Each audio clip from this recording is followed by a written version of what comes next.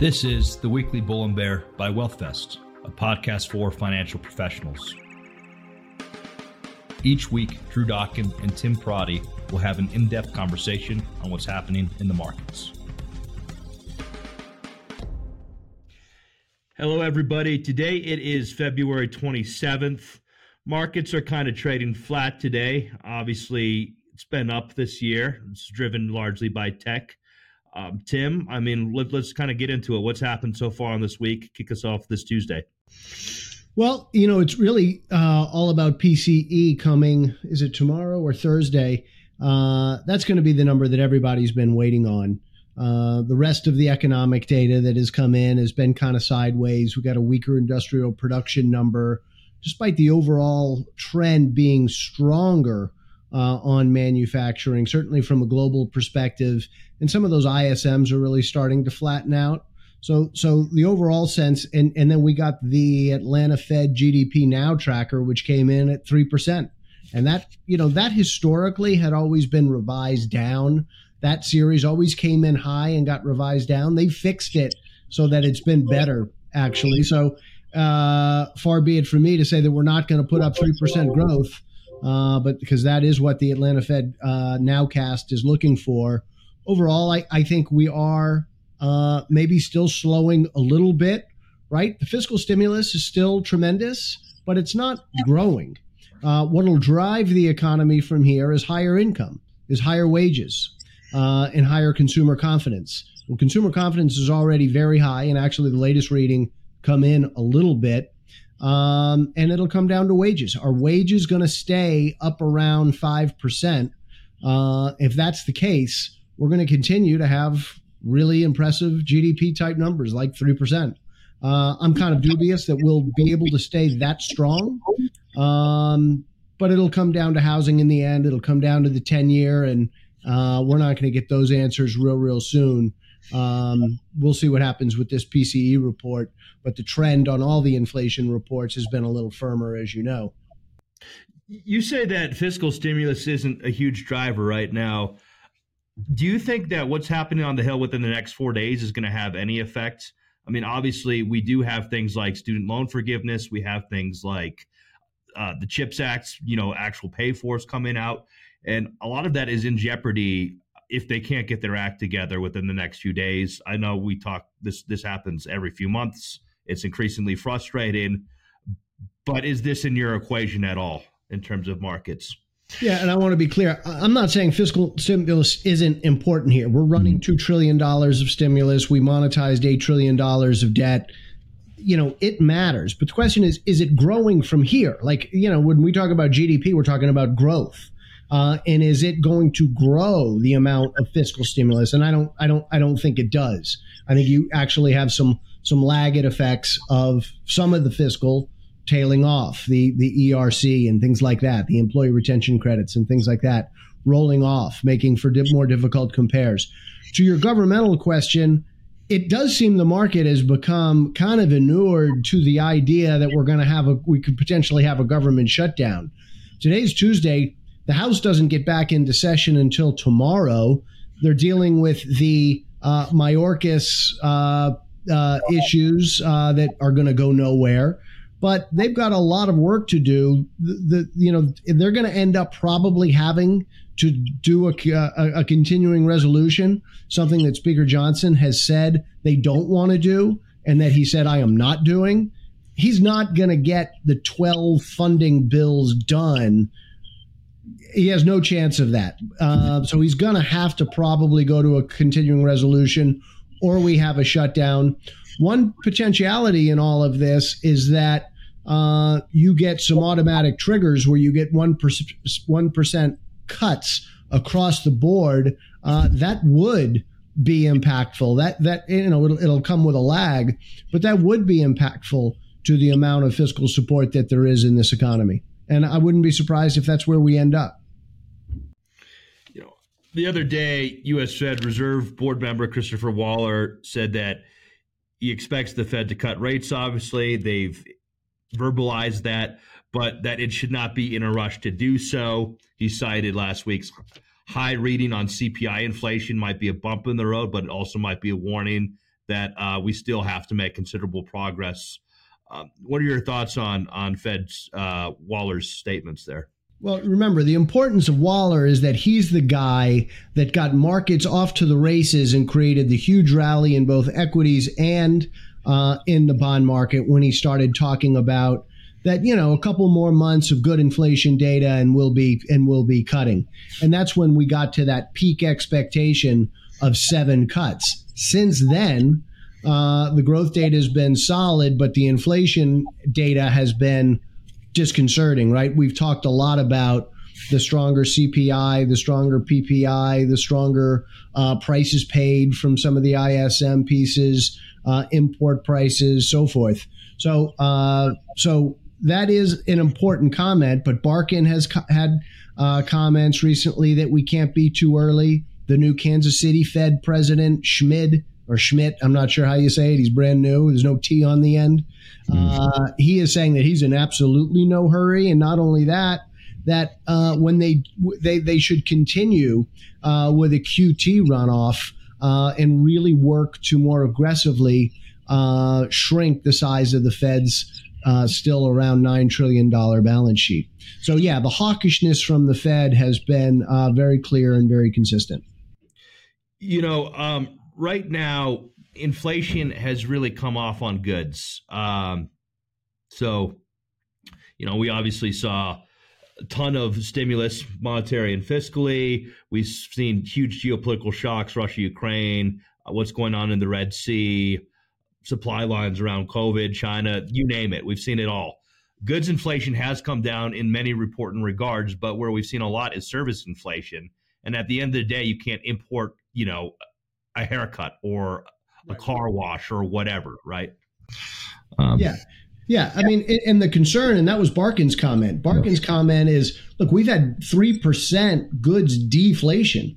To the degree that overall global demand may be getting a little less bad,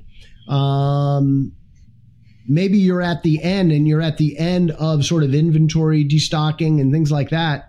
Barkin's comment is, well, if goods deflation turns into, let's just call it flat, and then we're still left with the real pressure on core services, which are driven by the 5% wage growth type numbers I already mentioned, then you really got a problem, right? And that was Barkin's comment of, we don't need to cut real soon here, because if we lose that disinflationary driver from goods, the deflation from goods, we're going to be just left with this leisure and hospitality and services piece, which is still super inflationary. We saw that U.S. home sales missed the mark in January. Starts or the sales of new U.S. single houses rose less than expected in January. Jamie Dimon made an array of comments just the other day in which he said he was worried about everything, but one worry he didn't have, or was less sanguine about, I should say, was that our real estate sector looking like it would in 2008. Yeah, I mean, I agree with that. This has very much been, there's been fiscal stimulus, but there's been great income gains. We have the generational wealth transfer that we've talked about, right? First-time home buyers are really left out in the cold, but cash buyers seemingly are everywhere. It is a very different environment where you had credit, a massive credit, and a misallocation of credit that drove the frenzy, the bubble in 2008. I don't think we're going to have anything like that. The risk is that, let's say we do get more inflationary readings, we do see some reacceleration, the Fed isn't cutting rates, all of a sudden you see some weakness in some of these auctions that are coming in notes and bonds in the second quarter, and the 10-year goes back to 5, right? And you end up with mortgage rates at 7.5 and 8. You are going to see continued weakness in the new home market. You're going to see this stasis that we have in the existing home market, the larger existing home market, which there is some real optimism that housing turnover, which will have to come from the existing home market, will improve. Look at Home Depot and Lowe's. Lowe's just reported today. Home Depot was yesterday. Home Depot was up big on a negative 3% comp. Lowe's is up big on negative forward guidance. They're going to have negative top line, not just less pricing. They're going to have negative top line altogether as what they're guiding to. So, and yet that stock is up today. So there's this real optimism that the 10-year is going to behave and we're going to have better existing home turnover. I'm not sure that's right. What I've said a lot is that if we end up in recession, and that's not my baseline call, but the way we would end up in recession, in my opinion, is if you get these greater inflationary pressures that take the 10-year up to call it 5%. The new home market and new home construction really rolls. We have a ton of completions in the new home market. You have inventory in the new home market up over 8 months. And then you start to really lose jobs in the construction industry and all of the adjacent industries to housing construction, which are many. That is where you would see something similar to '08, and I only mean it from the sense that so much of the job losses that we saw in '08 were all about housing, and I think you would start to see some negative non-farm payrolls, some meaningful increases in layoffs if you really saw a much weaker new home market and that kind of just sideways, very little getting done in the existing home market. One way we have seen layoffs right now has been pretty focused on the tech sector. I mean, the jobs market's still kind of humming along. You know, we added 253,000 in January, but it seems like for tech work, that is starting to really change. And obviously, money's gotten more expensive, which is a big problem when you're in a perpetual growth model. So we say that's always the first shoe to fall. Are we kind of seeing that happen right now? I don't know that the tech layoffs are a great indicator of the more general economy. Remember, last year we got a big head fake with big tech layoffs, and everybody expected, is that going to mean that we have more job weakness? We've had this really weak temp job market for several quarters now, and it hasn't meant that we're gonna see layoffs. Historically, it did. It's another one of those things that the economist who looked at previous cycles said, well, when this happens, we got a problem. Well, it hasn't transpired that way. Just like I was talking about this kind of sideways dormancy in housing, it's similar in employment, right? Hiring may not be very strong, but firings are pretty low too. Now, one interesting thing about the tech layoffs in California is the suspicion that if you're making a few $100,000 a year, you're not going to bother and you expect that in an exuberant economy, you're going to find another job, even if, the VC-backed firm that you just got laid off from had way over hired and now realizes that they're burning too much money and the VC market ain't what it was. And they actually got to try to operate their business for at least some path to cash flow as opposed to just, living on a revenue multiple. You probably aren't going to, subscribe for unemployment benefits. So there's a thinking that the initial claims numbers are lower than they otherwise would be because the cohort of people in finance and technology are higher income, and they don't bother with trying to get the unemployment benefits because they don't make that much of a difference, and they've got some optimism that they're going to be gainfully employed sometime soon anyway. But I don't think that the tech layoffs are telling us that layoffs are going to pick up for the rest of the economy. Again, if we get big layoffs in the economy, I think it's going to come from the housing sector, and it'll come from a housing sector that is suffering from rates moving higher. Yeah, I mean, it could very well be that. I mean, often, when people are trying to tighten their belts, a lot of the first things to go is, ad revenue, and then also different stimulative elements of, tech onboarding, whether it's a DocuSign or whatever, anything that might make life a little bit easier, that becomes the first thing, I think companies reassess. Yeah, but you haven't really seen that yet. Yeah. You haven't seen this big fall off in CapEx.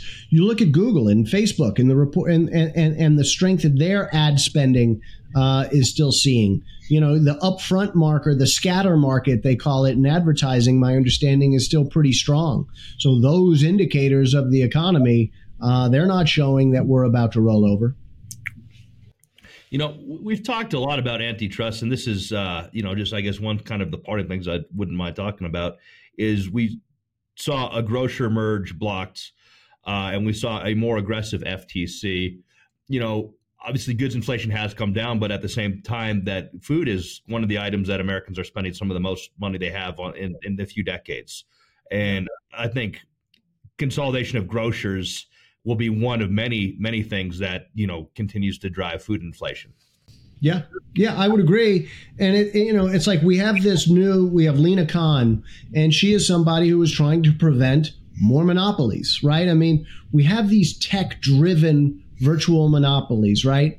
Amazon Prime, the Amazon iPhone, NVIDIA in the GPU space, Microsoft Office, right? These are kind of virtual monopolies, and these Google and search. I mean, these companies have consolidated, and that's not good for long-term productivity, right? I mean, it's kind of Econ 101 that you want industries to be more competitive in order to drive down pricing, in order to have a competitive dynamic that encourages investment that is going to drive productivity.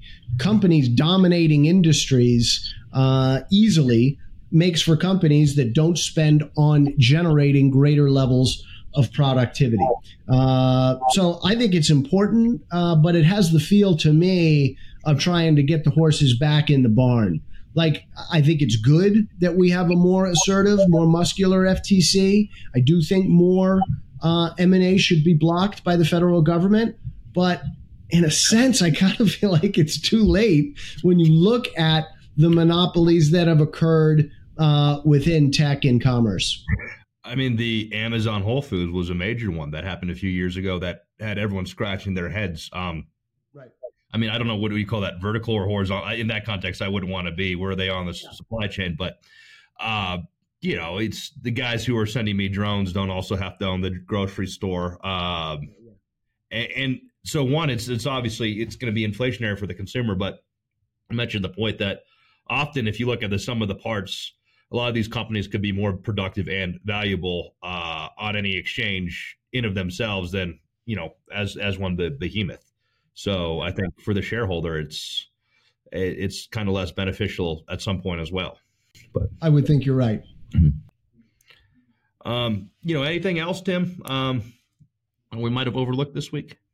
We talked a little bit about the potential of a government shutdown. I think that is a very real risk.